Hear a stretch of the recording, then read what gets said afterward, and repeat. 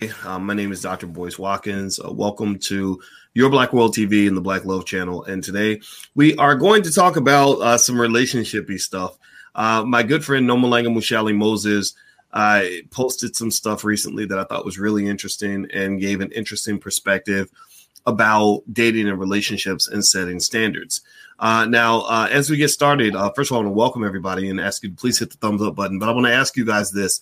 How many of you are familiar or have, feel like friends who use the term, I refuse to settle? People who are single, who've been single for a really long time, who don't seem to have had a healthy relationship in a decade or more, who just keep saying, and you ask them why, and they say, because I refuse to settle. Say something in the chat if you know people who say that. And Nomalanga had an interesting perspective on it. We're going to talk about it. But before I begin, I want to ask Noma, how you doing today? I'm doing great, boys. How are you? I'm doing really well, really well. And Nomalanga is all the way in Botswana, and she is part of our Botswana B1 family. And so we've been friends for a long time. I think since what year did we start working together, Noma? Was it 2010, 2011? Yeah, 2010. 2010. So that's 11 years now. Oh my gosh, that's so crazy. Anyway, I thought that your post was really interesting. I'm actually going to try to find a screenshot of it. But I want to ask you, first of all, when you're talking about people that say I refuse to settle, what comes to mind when you think about that? Like, what's your vision of the person, let's say woman, male or female, who says, I refuse to settle and this is why I'm single? What made you even make a post about that? Well, the interesting thing about it is it's usually a person who says that they don't want to settle, but I put across a thought that if let's say you don't want to be alone, right? Let's assume you don't want to be alone. And really, most of the time, nobody does. Right. Assuming you don't want to be alone, being alone in of itself is a form of settling if it goes on for too long. The fact that you want to be in a relationship and you're not in one is a failure. So it means something needs to adjust. Yes, you want to be in a relationship, but you're not, so you're not failing to do what you want to do, right? It's actually pretty straightforward, but people always have, but you don't know, and they have all kinds of excuses and rationalizations, but it's very straightforward. If your goal is to be in a healthy, functional relationship and you're not, every year that goes by, you're failing, right? So you're failing to get something that you want.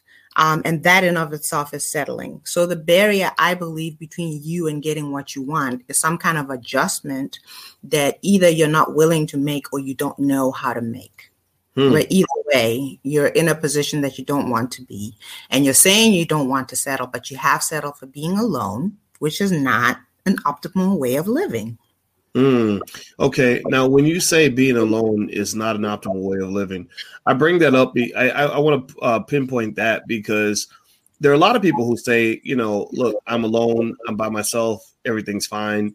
I can do, I can handle life by myself. Why do I need to have a partner? And I can understand that to some extent, right? I remember when I was in graduate school, I had a very brief relationship with a woman who was a pretty hardcore feminist, very smart. She's actually a professor now. And I guess I've dated. Alicia's not the first professor I've dated. I'll just say that.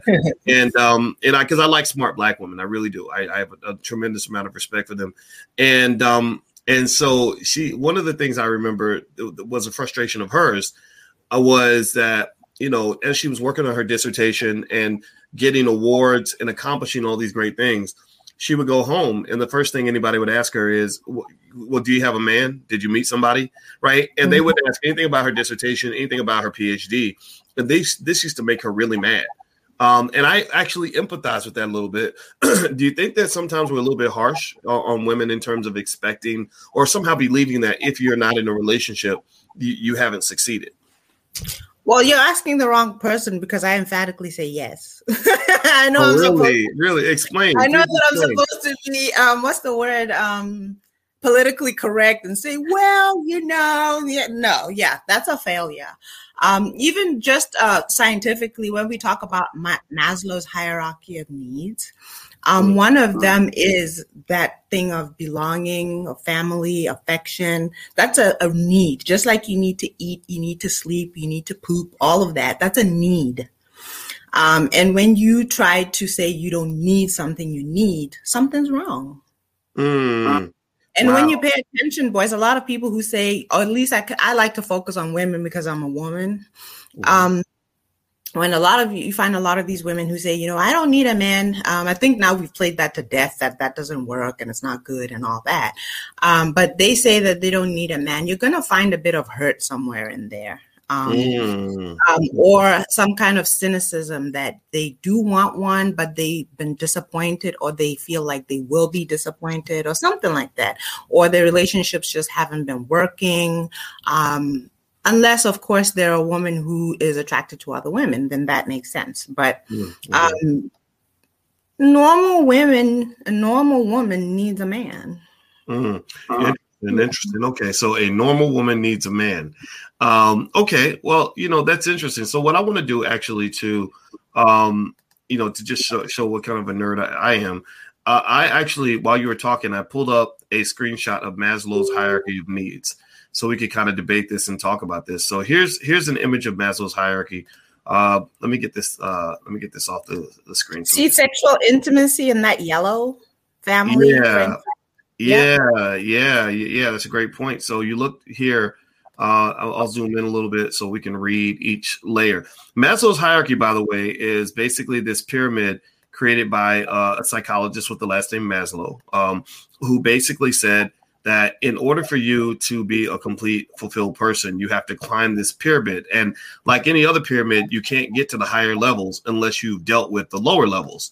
So the lowest level of the rung, or the lowest rung on this pyramid, is breathing, food, water, sex, sleep, homeostasis, excretion. I guess excretion is using the bathroom. And homeostasis, I got to look that up. But anyway, these are physiological needs, basic physiological needs that, like you have to breathe, you have to eat, you need water, in food, things like that, right? And then once you've achieved that, once you've accomplished fulfilled all your physiological needs, you move up to safety. Safety is security of body, of employment, of resources, of morality, of the family, of health, or of property. Now, once you've achieved that second layer, then you can go to the third layer, which is friendship, family, sexual intimacy. So this means that you can't even get to the point where you're seeking friendship and family if you don't have safety, if you're not feeling safe, or you don't feel, or you don't have enough water and food.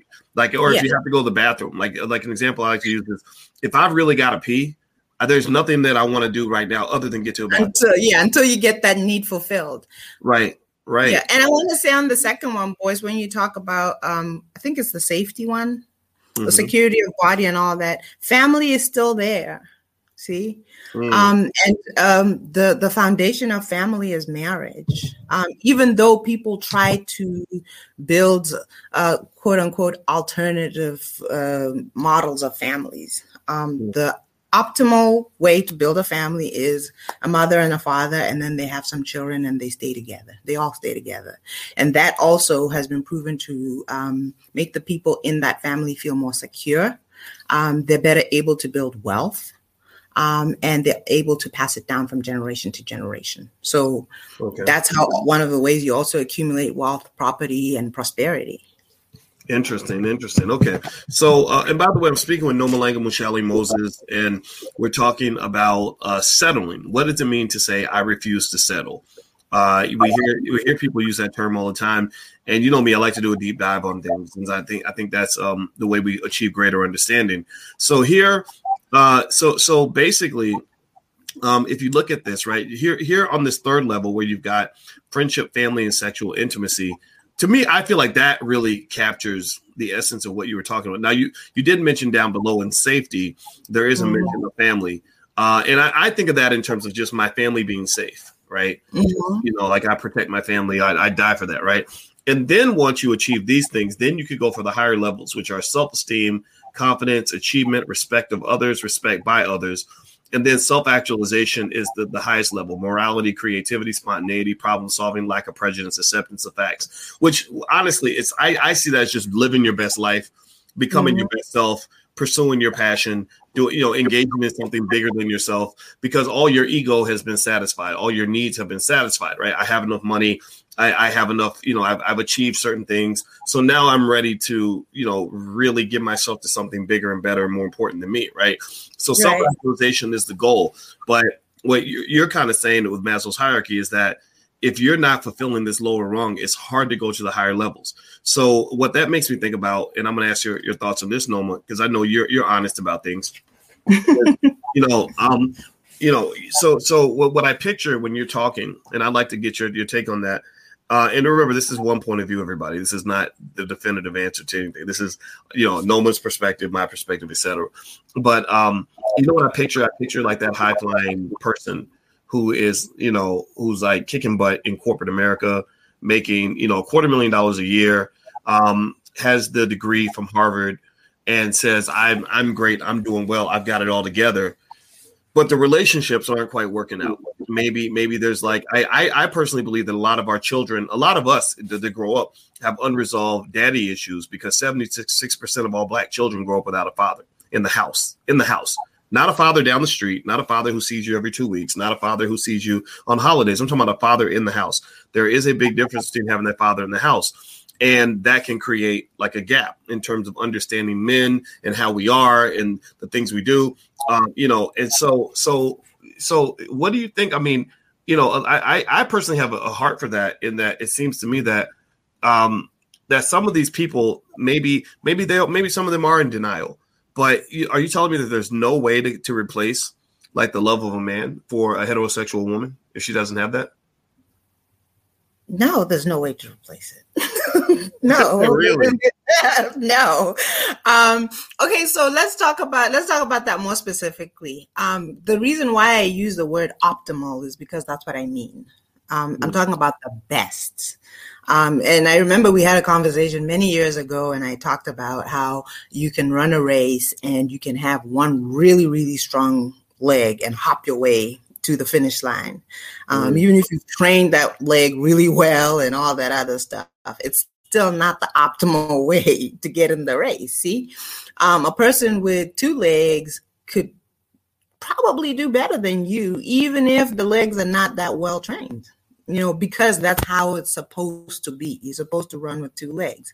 And it doesn't make any sense to me to be the person who chooses the one leg and defends it. And sometimes it's because we didn't end up that way by our own choosing. It's just how it happened. Mom was alone. Now I'm alone. Grandma was alone. That's all I've ever known. And when you say it's not okay, you're saying I'm not okay. You're saying mom's not okay. Grandma's not okay. And how dare you and all that.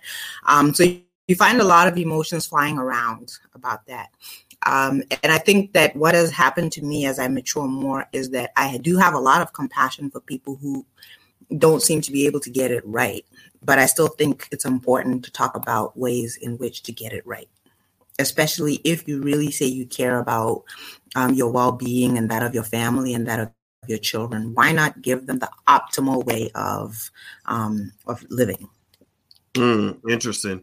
So I'd like to ask everybody in the room, first of all, hit the thumbs up button. Hit the thumbs up button if you haven't done it yet. I'm talking to Nomalanga Mushali Moses, and maybe Noma, you can give me even a URL or something, or an Instagram where people can follow you. Can they follow you at Noma Moses on Instagram? Yes. Okay. I'll put that on the screen. But I want to ask you all, give me a yes or no.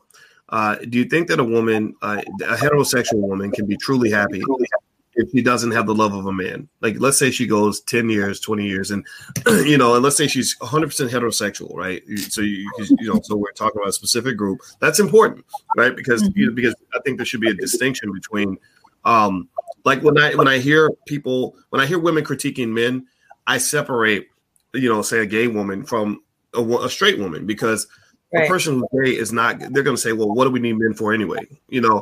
Or they're competing with men, right? We've seen that, right? It's just honest, right? But do you think that a straight woman can be happy let's say she goes 10, 15 years without a man, the love of a man, not the company of men, not men just showing up and, and clearing out the plumbing. But I'm talking about men that a man that really cares about her, loves her, really, checks for her, will go visit her if she's sick in the hospital and spend time with her there at the hospital.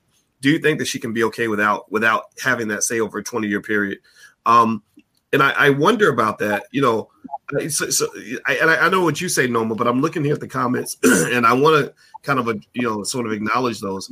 Now let's see here. Give me a yes or no. Can I just add, you're asking after already stating that 76% of people, that's the only reality they know. Okay. So then you ask those same people, can they live like that? Of course they can. They do.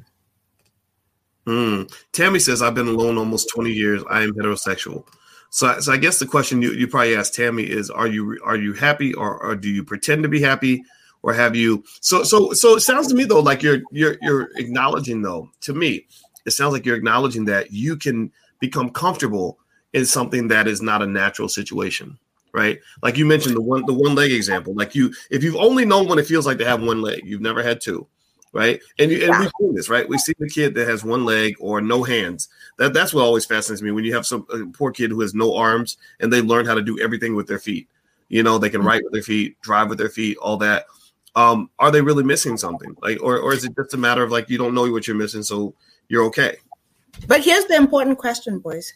If you were a person who could choose, would you choose to not have arms and then learn how to operate without arms, or would you just choose to have arms? Wow, I think that's a good question. I think it sounds to me that like you're really. If I was to refine your comment, I'm trying to find it on Instagram so people can actually see exactly what you said. It sounds to me like what you're saying is, you're really talking about those women who are heterosexual, who really are looking for a man, like who really are looking. And then they say, I refuse to settle. That's why I'm single. And what you're arguing is, no, actually you have settled. You've settled on nothing. You've decided that nothing is better than something that doesn't give you everything you need. And it seems to me also. But the thing is, what about if they've set unrealistic expectations about what it is they need, so nobody's ever going to meet it?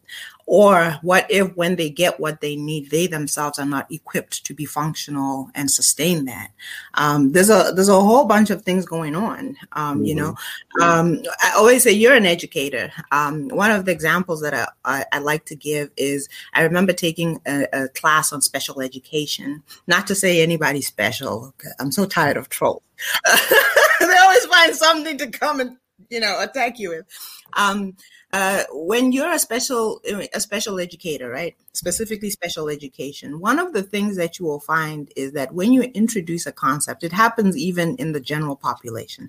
When you introduce a new concept, the child with a challenge will, when they feel too challenged, they will start to attack this is stupid.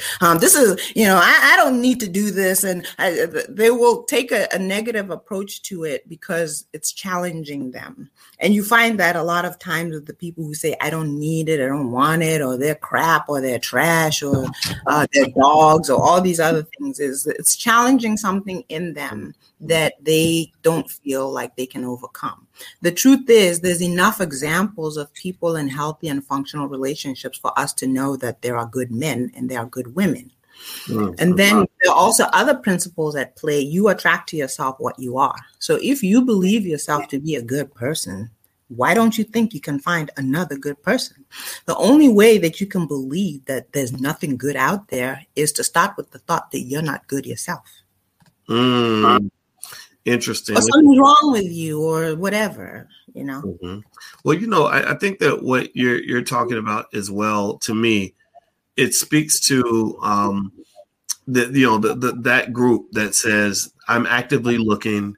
I'm looking for the one, right? I know a lot of single people who are constantly looking for the one. It's like those TV shows where the main character is always looking for their father, and they're never going to find their father because then there will be no show left. right? Or when right, on the show Good Times, they were always trying to get out of the projects, and every time you thought they were going to get out, something would go wrong at the end, and they wouldn't get out because they were. It was never planned for them to get out. It was never designed that way because Good Times is a show that is supposed to be in the projects. It's not supposed to be the family in the projects. Right. It wasn't the Jeffersons, right? The Jeffersons were when you actually got out of the projects. So I think that I've seen that. I've seen people whose lives kind of run this repetitive circle. And I think that's where therapy can really help you because all of us have patterns. All of us have repetitive circles where we live the same story over and over again. We write the end of the story before the story even begins. And I would say two things to people. One is, therapy and things like that can help you, one, figure out what your pattern is, what your circles are. Two, I would try to understand the circles of anybody you're trying to form a relationship with. I say to guys all the time, look, if you meet a great woman and every single ex-boyfriend she's ever had is a complete dog, then you're going to be a complete dog. It doesn't, you can fall into the nonsense to say, well, I'm different and I'm different. She's been hurt by a lot of men. Most of the men she's been with have used her. But I'm the first guy who's not going to do that. No, at some point she'll find a reason to conclude that you're a dog too, just like the rest of them, because it goes deeper than that, because her daddy was the original dog.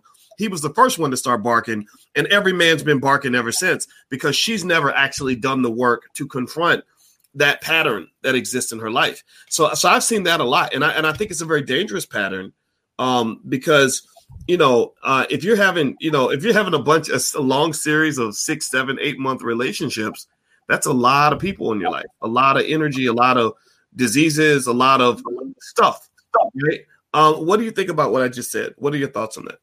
Yeah, the most basic way that it's easy to understand that is somebody who maybe has this thing of saying, everybody I ever love always leaves me. Then they find a good person and they tell them, everybody I ever loved leaves me. And then they say, well, I won't leave you. Do you know they will begin to do all kinds of things until you actually leave. And then it plays into their whole thing of, well, you see, everybody leaves me. And they never take the time consider that there's something in me that causes people to leave. If I fix that, I can finally find someone who won't leave.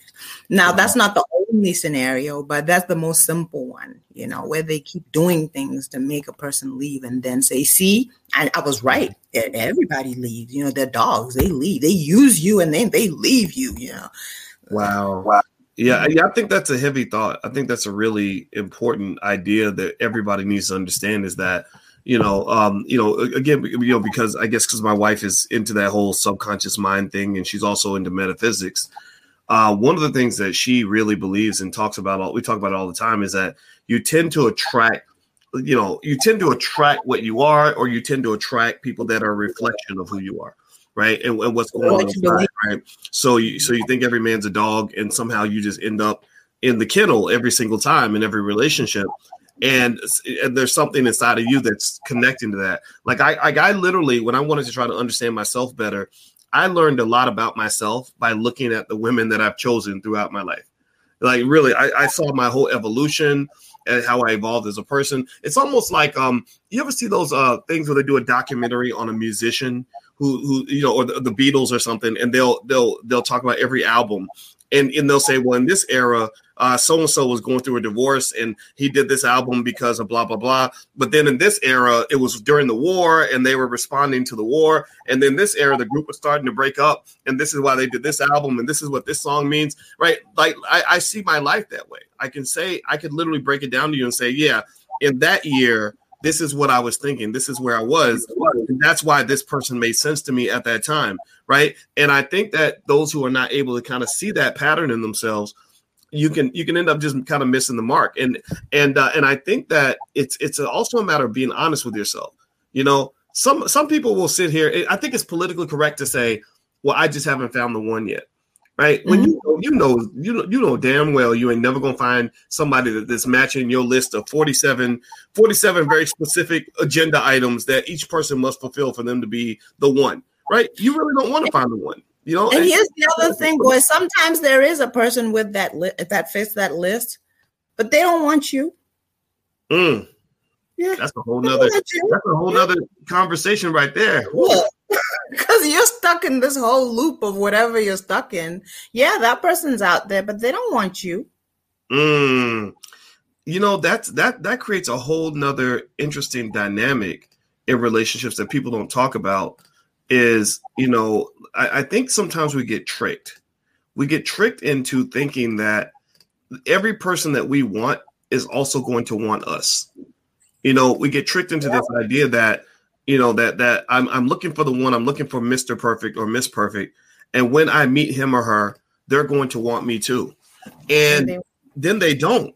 And then you say, oh, this sucks. You know, women are dogs or men are dogs. Right, they're all dogs because, you know, I finally met the man. You know, I've seen this. I had a friend like that where we talked about it because she was like, oh, I finally met a man who, and the list was crazy, you know, and the guy makes $1 million a year. He was 6'3", very handsome, had an MBA and all this other stuff. And she's like, I met him and they slept together a few times and then the guy left.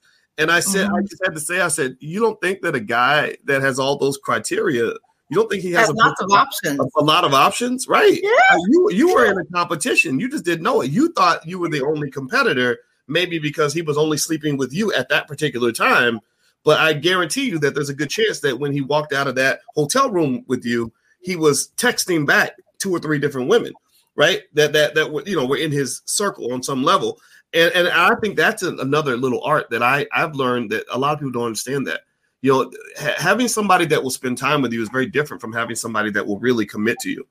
Commitment is a whole nother level of connection that goes beyond just the sex. I know a lot of guys that have a lot of money and fame and everything else, and they can have sex with a lot of women. Like, that's easy. That's not a big deal. You know, but when they pick a woman and say, this is the one I'm going to focus all my energy on, and I'm dropping everything else so I can focus on this one person, that's just a whole nother level of commitment. What do you think? I think that's true. And the other thing is you have to think, a lot of people put a list together of a person that's exceptional. So in order to attract an exceptional person, the very first thing you have to do is get to work to be exceptional yourself. And that's just, it's so simple, but people just don't get it. And also you have to grow as a human being. You just have to grow. And a lot of people who have that thing of, I can't find anybody they're usually very stagnant. Women don't like it when we say it, but a lot of them don't even look really good. And the truth about men is that they're not going to go for a not good looking woman, all else equal, if they can find a really good looking one. That's just a fact.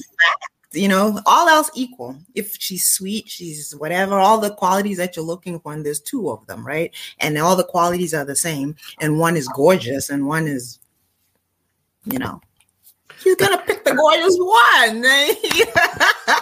It's just a fact, right? And they get mad. You just love me with my fat. And no, actually, you can lose weight. Being fat is not a stagnant. And they really get so mad. Like, sometimes I have to go off of Facebook for 2 days because they get so mad and they, you know, the emotions. And I always say, because your emotions are this stirred up, that means I've pinpointed something in you that needs to change, and you're unwilling to look at it because you don't know me, and you shouldn't be this emotional about what I'm saying, and you don't even know me. You know, I think that's an interesting.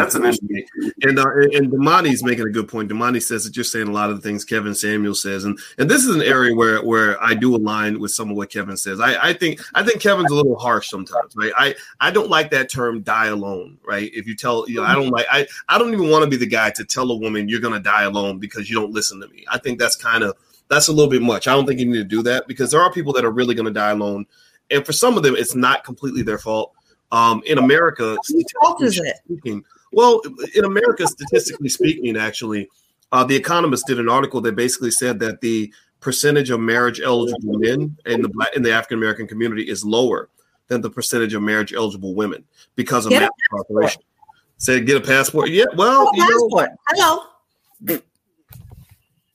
Yeah, well, you know that is a thought, right? And that gets into another conversation about, Black women exploring all their options, right? Should they, hey, should she Let me just clarify, please, quickly. Wait, clarify. Go to Africa, okay? Go to Africa. Go to the Caribbean. I'm not saying go get a pale man. Let me just be clear. I just want that clear, okay? But get a passport. If your rhetoric is, I can't find them here, go somewhere else. Okay. Well, I'm not gonna knock it. I think people should do whatever they need to do to be happy. I'm a believer, and I can tell you, make excuses. And I can tell you, even when you talk about, marrying a pale man, I have relatives that have done interracial marriage, and even when we talk about LGBT type stuff, I have people in my family that are in that community. So I have to be honest. I have to speak my truth, but at the same time, I love them. I accept them, for whoever they are. Right? I just do. And I can say this, I know that my goddaughter, who is like a daughter to me, she married a pale man, and he'll probably call himself a pale man. He's from Europe, and here's the thing, I couldn't knock it at all because he's such a nice guy and he treats her like gold and he loves the living shit out of her. Right? He really loves her. I mean, really worships the ground she walks on and adores the hell out of her. He's not a guy where I've got other people in my family where I'm like, why did you let this son of a bitch get you pregnant? Like, what the hell? Like where is he? The way, he needs to, and so as a father, it's an interesting kind of conflict where it's like, I want you to be with a Black man, but I want you to be with a sturdy Black man. And if he's not sturdy, then get the hell out of my family. Do not come in my family if you're not a sturdy man. And and I can say that the pale guy is sturdy. He's super smart. He's very nice. He's not coming with a bunch of chaos. He's taking care of his family. How am I going to knock that? How am I going to say, well, you're not doing right? I don't accept that. No, it's like, no, and he respects me as the patriarch. It's not a white supremacy thing. It's not like he comes in and says, well, I'm white and I want to tell you Black people what to do. No, he's like, hi, Dr. Watkins. Good to see you. I respect what you're doing. So he's a great guy and I'm not going to back away from that. So I personally think that when you're talking about all of this, I encourage anybody, like, don't be listening to what other people tell you. Like, find your bliss, whatever that looks like. Don't be sitting there lonely. I can't be blissful if I'm not with a Black man. What do you say? I can't be blissful if I'm not with a Black man. Yeah, well, Alicia says the same thing. Alicia says, in fact, not only does Alicia, my wife, not only does she say she needs a Black man, she says, I want an African American man. Like she said, I want a Black specific, yes, or from the Black community. She says anything outside of that, I'm not interested. So I think everybody's right to have their choice. Yeah, I stand by what I said. I can't be blissful if he's not Black. Yeah, I'm right with Alicia. Although I wouldn't say African American, I would say African, but I include African Americans in my umbrella of African. Well, and you are African, so you're able to see the value of all sides. I've seen a lot of African American. Tell me if you guys have seen this before, but I've seen a lot of African American women though who have had a hard time being married to an African man, and then I've seen the opposite too, an African woman who, maybe the African American man wasn't quite a good fit. Do you think that there's like a little bit of a divide that can cause challenges in those relationships culturally? Well, we look at it as African versus African American, but it still goes back down to how was that person brought up and raised. If you take a person who has come from a background where a stable family hasn't existed in their bloodline for generations, that person is going to struggle with a structured, because that's what marriage is, the more structured way of living, right? They're going to struggle in that structured environment, and it's going to cause problems. And actually, that's usually where the problem is. Other cultural issues, of course, but I find that that's where the main problem is. And other Africans who have come from like a single parent home and married a person from a 2-parent home in America and still have problems, or they're both from 2-parent. Yes, of course. But you're going to find that it's the family dynamic that plays in the marriage from what I've seen. And that's what causes the problems. Now, are all Africans from 2-parent homes? No, but it's more common and it's more normal. So then more African Americans from single parent homes, of course, not all, but it's more common, it's more normal to be from a single parent home. And that dynamic will play out. I would really say that, it's I think that the racism thing kind of put us in a weird predicament. I think that we can be too hard on the single moms who are doing the best they can with what's in front of them, right? They're stuck in a crazy situation. Maybe they played some part in that, of course, but multiple people play a part in the creation of a broken home, right? It's not just their fault. Yeah, and then you have this interesting movement among some men where they say we refuse to even date these women, that these women with kids, they're not worthy, they're not blah blah blah. And I think that's kind of sad that you see the men running away from the women, but then you also see this thing where sometimes the women don't want accountability. There are women that'll say, hey, if you tell me I should lose weight, then who the hell are you to tell me what to do? And I think maybe they're frustrated because they're tired of people telling them what to do. But truth is truth. That's where the Campbell Samuel things come in, where then he's like, well, you're going to die alone. It's usually when someone shows up, and I'm not saying I agree with him saying that, but he's usually saying if you don't want to do what it takes to not be alone, then you're going to be alone. And I do agree that I've seen some of the things where he's been a bit harsh, but usually when someone has a resistance to exactly what they need to do to get to where they want to go, why do they expect to get to where they want to go? If I was a single mother, which I'm not, I would be trying to teach my daughter not to be a single mother, because I've endured something that I feel like I could have done better if I'd had a partner in. Well, the group of people in America, economically speaking, that are most likely to struggle financially are single Black mothers. Single Black mothers statistically have the lowest net worth in America. And that's in close competition with single fathers who have kids in multiple households, right? And so when what I would say almost is that, when you use a Kevin Samuels term like you're going to die alone, I would like to see that term used to also talk about the men who, you're young and you're getting all, you have these women and you think you're going to be young forever. And then you look at guys, these 50-year-old rappers who are dying alone, because they never committed or invested in a woman. And so to your point, the way you're describing the need of a woman's need for a good man, I don't think it's far-fetched to say that a man does need a good woman. What do you think about me saying that? Absolutely. Absolutely. And actually, you can go check it out. The statistics that show that, and it's interesting that you said die at 50, because they do, right? There are statistics that show that being in a healthy, functional marriage will extend it will increase your wealth. It'll increase your health, and it increases your happiness and well-being. I can confirm that I've noticed, for example, that first of all, everybody saw me lose all that weight when Alicia and I were together. That's the first thing. It was because she wouldn't let me eat the stuff that I was eating when I was single. It wasn't that she told me I couldn't eat it. It was just that every time I ate it, she'd be there and say, "Now, boys, you shouldn't be eating that."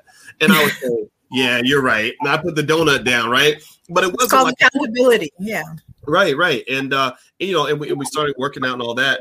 But then also the wealth piece you're talking about, I don't know if it's a coincidence or not, but I know that my net worth probably doubled during the time that we were together. And I think a lot of it, part of it is just natural evolution in terms of getting better at what you do. But then the other part of it was this sort of feeling as a man, that you're not a boy anymore. Like there's something about marriage or commitment that makes a man stand a little taller, his back's a little straighter, because he knows he's got these people depending on him, right? Your children are looking up to you like you're like they look at you like a superhero. If you're doing your job, they do, right? Like, oh, he's got us, he's gonna keep us safe, he's gonna handle it, everything. So you're trying to maintain that. You want to maintain that, right? And what that does is that brings out the best part of you, as opposed to maybe when you're single, when maybe you either maybe you don't feel the need to be as accountable and responsible, or you maybe take chances and a lot of risks that can cause you problems. Like even little things like the Bill Cosby thing shows what can happen when a man is, laying down with a new woman every week. One crazy woman can derail everything you've ever worked for your whole entire life. Bill Cosby probably had about 30 or 40 crazy women somewhere in his past. And I think that is something that men are not encouraged to think enough about. Right? What do you think? Yeah. I totally agree. And even if we go back to that pyramid that we're looking at, Maslow's pyramid, you need, that family structure to be confident, you see, and how you walk out in the world. And without it, can you get there? Yeah. But again, that's why I keep saying I like using the word optimal. Is that the best that you can do? Is that the best way to do it? There are exceptions to everything. People will say, well, Nomalanga, you always say people should be married. And I know so many rich people that are not married. Well, yeah, those are exceptions. The other thing is, how about if they were married, they'd be even richer. So you don't know if they would be even richer than that. And then the other thing is it's a way of protecting your wealth. And a lot of men will attest to this. When you have a woman who actually cares about you and loves you and wants to build with you, the way she approaches your money is much different than a woman who's trying to just get something and keep it moving. Who's trying to extract something from you, it's just radically different. And a man who has enough to lose will recognize that difference. Well, it's I do know that family is better for legacy. Especially, you get a little older, you start realizing, okay, I'm not going to be here forever. And being part of a structured legacy, I know, for example, that if I was in the hospital and incapacitated, I wouldn't have any concerns about Alicia making sure that I got everything I needed. I know that if I died, I have people in place, including her, that I know would handle my estate, really well. And that helps me sleep at night because you can die any day. You never know what day you're going to die. Right. I think that as a single man, don't get me wrong, I think there are benefits to being single. And I think that, and I don't blame anybody that loves it. I loved it for a long time, but I also love this, and it's really a yin yang. You're gaining one thing, but you're losing a couple other things because everything requires an investment. And also to your point, about family and wealth. It's interesting. I always had that a conflict in my head. It's like, okay, on one hand, when I was single, I was able to do things single guys could do. Like I could work till midnight every night. I could take chances that I couldn't take as a married man, meaning like I could literally risk all my money. Like Mark Lamont Hill made fun of me because 15, 20 years ago, I declared bankruptcy. And that was because I was taking chances on my business and it didn't work out. Right. And I was like, those are the chances I was taking because I wanted to succeed that bad. I don't know if I could have done that as a married man. I think my wife would have kicked my butt. Elon Musk almost went bankrupt. Like he had $100 million when he sold PayPal. And he whittled away 99 out of $100 million trying to start SpaceX, right? And as you see, Elon Musk has like 4 divorces or something, or 3 or something, right? Which is ridiculous to me. But still, there is that benefit, I think, to being single, especially when you're young. And I don't want to knock that at all. But I think what we don't have as much is we don't have people saying, hey, yeah, there are benefits to being single. That's awesome. But, marriage can be pretty cool too. Marriage is good in the sense that it, among other things, it definitely keeps you out of trouble, right? It's as you mentioned, having the right partner that you can build with, that maybe she's got her own stuff. She's doing her own thing. She's building her own business. She's bringing her own resources or whatever. That's pretty cool. If that's what you want. At the very least, she's a person that's going to take care of your children, maybe while you're doing other things.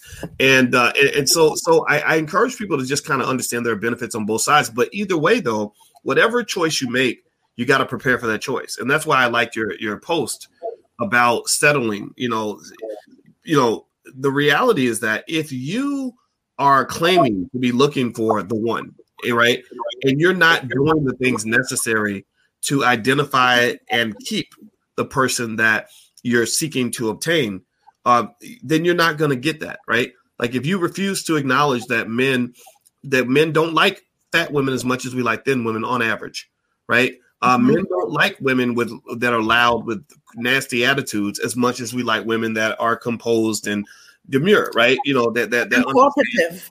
Right, that are feminine, whatever that means for anybody, right? Yeah. And I think that there are people who don't accept that. They sort of say, well, if you can't accept me for who I am, exactly who I am, even on my worst day, then that means you really don't love me. And that's just not true.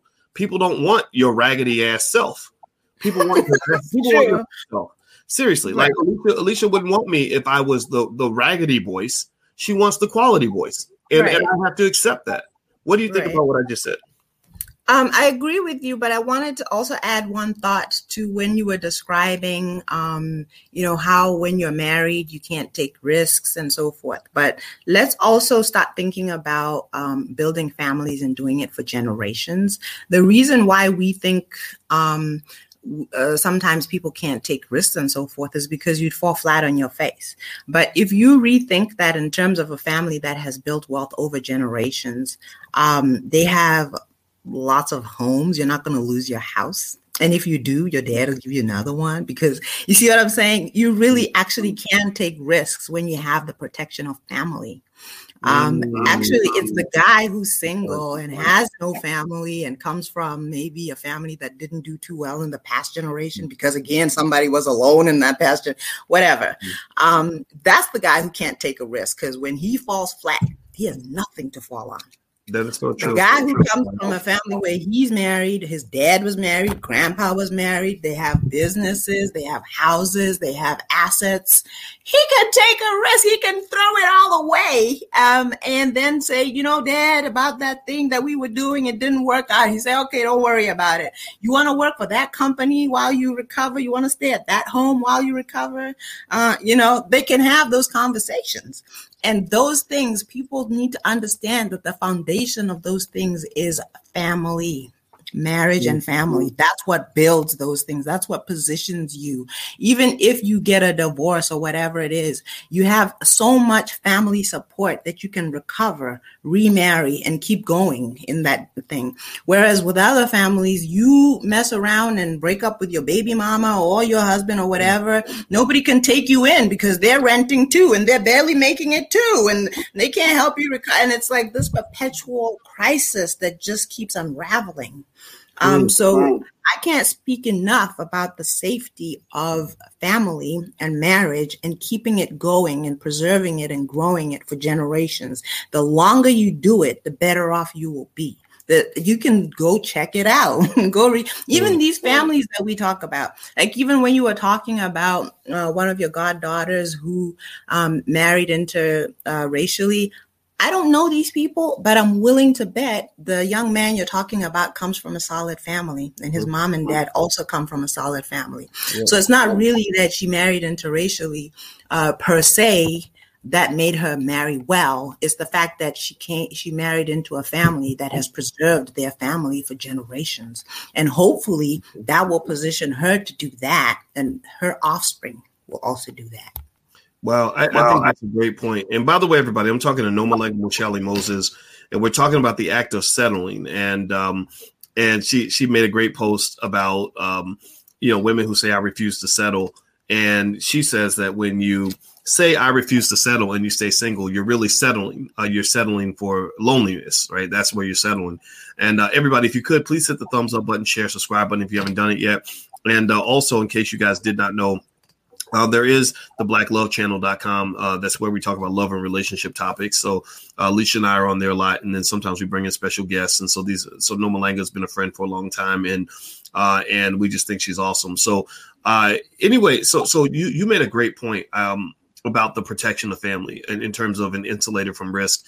I remember one of the things that I really liked about Alicia was I remember once she said, Boyce, everything you do, if everything you do fails, don't worry. We got the house. I've got my job. We're good. Yeah. We're gonna be fine. And I did appreciate that quite a bit. Right. And I think that, to your point, when you're talking about family and the protection of family in terms of the ability to take economic risk and knowing your family has your back, one of the things I encourage people to understand is that sort of relationship and arrangement does require a degree of trust. And one thing I've noticed is that because Black people, we traumatize the hell out of each other on a regular basis, African Americans anyway, because of what we've gone through, trust is sometimes lacking, right? And one of the reasons that I was afraid of marriage when I was much younger is because I said, if I take all these chances financially, nobody's there to tell me not to do it. Nobody's there to tell me, hey, you know what, the kids are at risk and you're going to lose your job and you better stop doing this, right? And I noticed, though, and I thought about it, and if I were, say, married to a woman who trusted me, right, who said, you know what, I trust my husband, he's a smart man, we'll make it through, you go for your dream. I could have got married at 25, 26 years old. My brother has been my number one business partner, in all the years I've worked together. So he's been my partner, not like a wife, but, we're like, we're together. We've worked together a lot. And one of the things I thanked him for, because he's much more conservative than me, is sometimes he looks at what I'm doing and he's like, what are you doing? Like, why did you say that? Right. But he's always trusted me. And I thanked him. I said, thank you for trusting me, because I know I'm a person where sometimes the things I do don't work out. I fail, on a regular basis. I love to fail because that's how you get that first success. And because he was able to go through take the L's with me, so to speak, we were able to get the big wins together. We were able to achieve amazing things because he was able to allow the process to work and allow me to do my thing without being up my butt with all his insecurities. Like, oh my God, I'm so scared. It's not going to work out. Oh my God, what are you doing? It's like playing a basketball game where it takes you out of the game every time you miss a shot. You can't be a good player if your coach takes you out of the game every time you miss a shot. And there are people I've seen who, because of how they grew up, have major trust issues. And to talk specifically, I can only speak on African-American women in this regard because I've only dated African-American women. That's it. I can tell you that daddy issue, like daddy, I couldn't trust my daddy. It permeates through relationships. So it's like, yeah, I can trust a man as long as he doesn't mess up. The minute you mess up, I'm gonna get super triggered and I'm gonna go crazy. Whereas a quality woman to me is one who says, yeah, my husband messed up, but I trust him. I know he's gonna get it right. I'll let the process work itself out. What do you think about that? I'm not even going to ask a question, but that's been my experience. Yes. I actually think that's twofold. First of all, you're trusting the person, right? Trusting you, having faith in you, and even knowing that if you fall, you'll get back up, you'll recover and so forth. But it still goes back to my original point that I can trust you, yes, but I also know that even if you make a mistake, we're not ruined. And that also still comes from the backing. One of the things that I can share about a lot of African cultures, especially mine, is that people pay dowry, and people have kind of misunderstood. They say, well, you shouldn't have to buy a wife. And no, actually, it's like an investment. You literally pay money that's supposed to be grown and kept somewhere, so that it's for the safety and security of you all. If something happens to you, she has some safety and security, right? But if you want to take risks in life and everything and you fall down on your face, there's that little nest that will cushion you. But again, this is built into the process of a marriage and building a family. That isn't given to you, it's given to your wife's family. And your families are supposed to support you and help you along the process of building your family and building your wealth and so forth. So again, without that family structure and passing it on from generation to generation, mom is not going to trust any man because there's been no man, and she's going to raise you not to trust. Some mothers literally say that. Don't trust it, girl. You better get your money. Don't trust these men. They literally say it. Get your own stuff. Look out for yourself because you can't trust these ends. And then what makes it worse, though, is when you do have those guys who really are not trustworthy, right? A lack of trust breeds a lack of trust. Yes. So you're your original point that you made about Alicia saying, if you believe that people are awful, you're going to meet awful people, or whatever that language is. And that's a self-fulfilling prophecy for a lot of people. You are dealing with people who are going to disappoint you, and they disappoint you, and then you tell your daughter that, well, don't trust. I had 5, and the thing is, you're going to say it. I had 5 men in my life, and all of them disappointed me. I can tell you they're all going to disappoint you. But you go to another family where they've had generations of trustworthy men, they're kind of like, well, yeah, if you get a guy that's not trustworthy, he is going to let you down. Why didn't you get a good one? and again, people's emotions like flying around when you say these things, especially when they haven't known anything different. They think you don't live I've been told I don't live in reality, or I don't live in the real world, or I don't know things and so forth. And I can appreciate that. Even though I've suffered disappointments and loss and failure and all these things in my life, I can't say that about my father. I can't say that about his father. So that's what's said in my mind, that a man is trustworthy. He won't let you down. He'll take care of you, and so on and so on. So I feel comfortable saying that. And another woman who's had a different experience is going to feel more comfortable saying something else. Yeah. I definitely heard everything you were saying. And I think in general, I can be honest and say I've seen women in different categories. There are in my view, the quality women and the women who don't quite, make the cut, right? And I think that's okay. The reason I think that's okay is because it allows me to be honest about what I'm seeing without, so I'm not over romanticizing women, right? Thinking that they're all wonderful and perfect just because you're cute. While at the same time, making sure that I give the right kind of respect to the right kinds of women. Everybody don't deserve the best that you got. Everybody doesn't deserve, if you're a man, every woman doesn't deserve your affection and your money and your time and your commitment. And same thing with women. You can't get whatever you consider to be your good stuff. Every man don't deserve your good stuff. Every man does not deserve the husband treatment, because if you're giving the husband treatment to men who haven't earned it, then you're diluting the value of what you have to offer. And I believe quality men can identify that, and they understand the difference between, shopping at Bloomingdale's versus shopping at Walmart. They know the difference between a low value and high value situation. And so I personally think that standards and self-esteem are important. That's why, for example, I don't fall for any of this nonsense ideology that says, if I support Black women, I got to just support every Black woman. No, I talked about Lizzo and her record label promoting obesity as body positivity, and y'all heard me talk about it, and I don't take a single word back. I don't care what anybody says. Oh, but you hate Black women. No, I want y'all. I like Black women who want to do better. Those are my type of women. My type of women are the ones who say, no, I don't want to have diabetes, heart disease, and strokes and act like that's okay. No, I want the women. It's not that I have an issue with women being obese. We're all, we all have gone through something like that, right? But it's like, no, stop telling me that a negative is a positive. No, I can love you. My wife loved me through my obesity, but she did not pretend like me being obese was as good as me being healthy. That's a damn lie. And I bring that up because, I think it's okay. I think same thing for women. I see women who will be so determined to say, I support Black men, that you'll have a Black man doing something stupid and foolish and ridiculous and humiliating. And they'll be like, well, I want to support Black men, so I'm going to no, don't support those Black men. No, seriously. Because I've seen so many quality women just dating men who are complete trash, garbage men, just literally worth 2 nickels on the ground, right?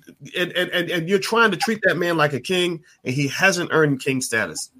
Make people meet a standard before you get the best that you got. Love yourself enough to value the love that you're giving another person. I give a type of love to Alicia that I did not give. I had a girlfriend for years before Alicia. No one knows.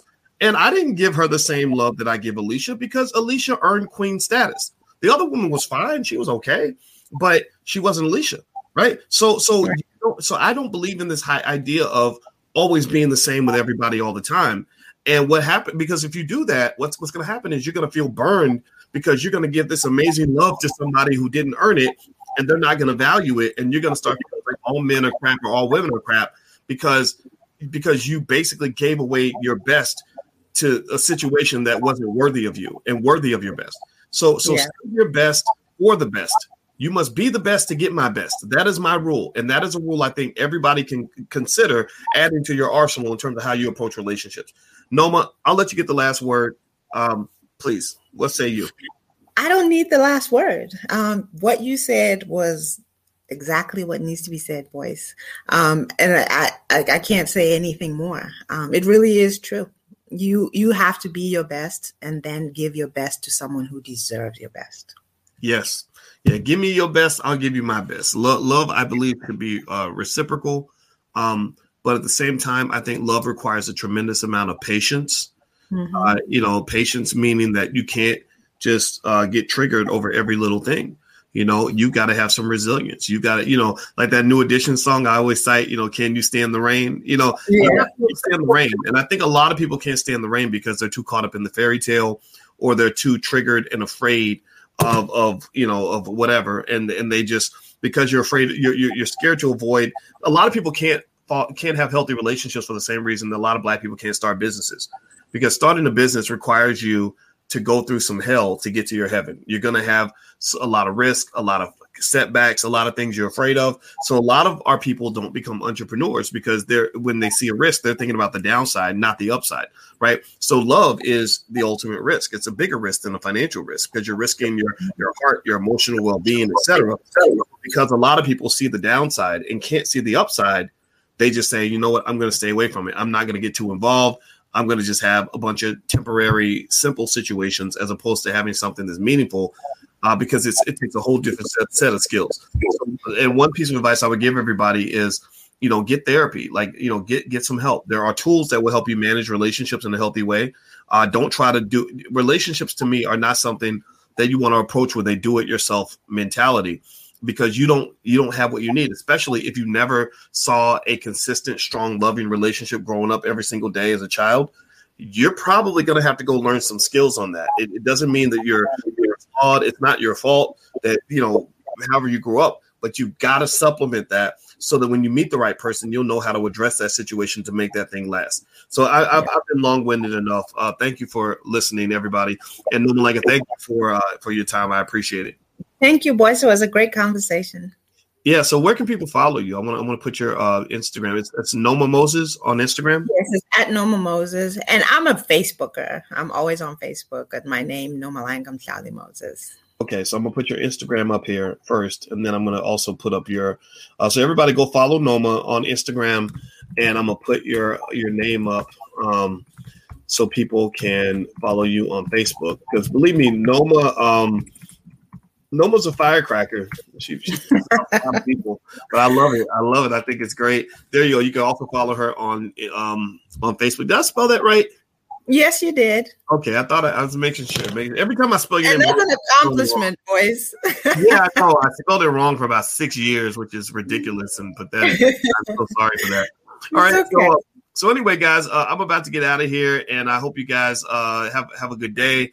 And if you're interested in this kind of thing, my wife, Alicia, happens to be a relationship therapist, and she's actually doing a premarital class this weekend. So if you're interested, you want to go take a look, you can go to blackmarriageclass.com. The URL's right there on the screen. So feel free to check out the blackmarriageclass.com for this weekend. And also you can follow her at coachingwithdralicia.com or on Instagram at coachingwithdralicia. So we have a lot of resources that can help you. And I hope that you find whatever you're looking for in life. God bless you. And I'll see you guys soon. Take care. Bye-bye.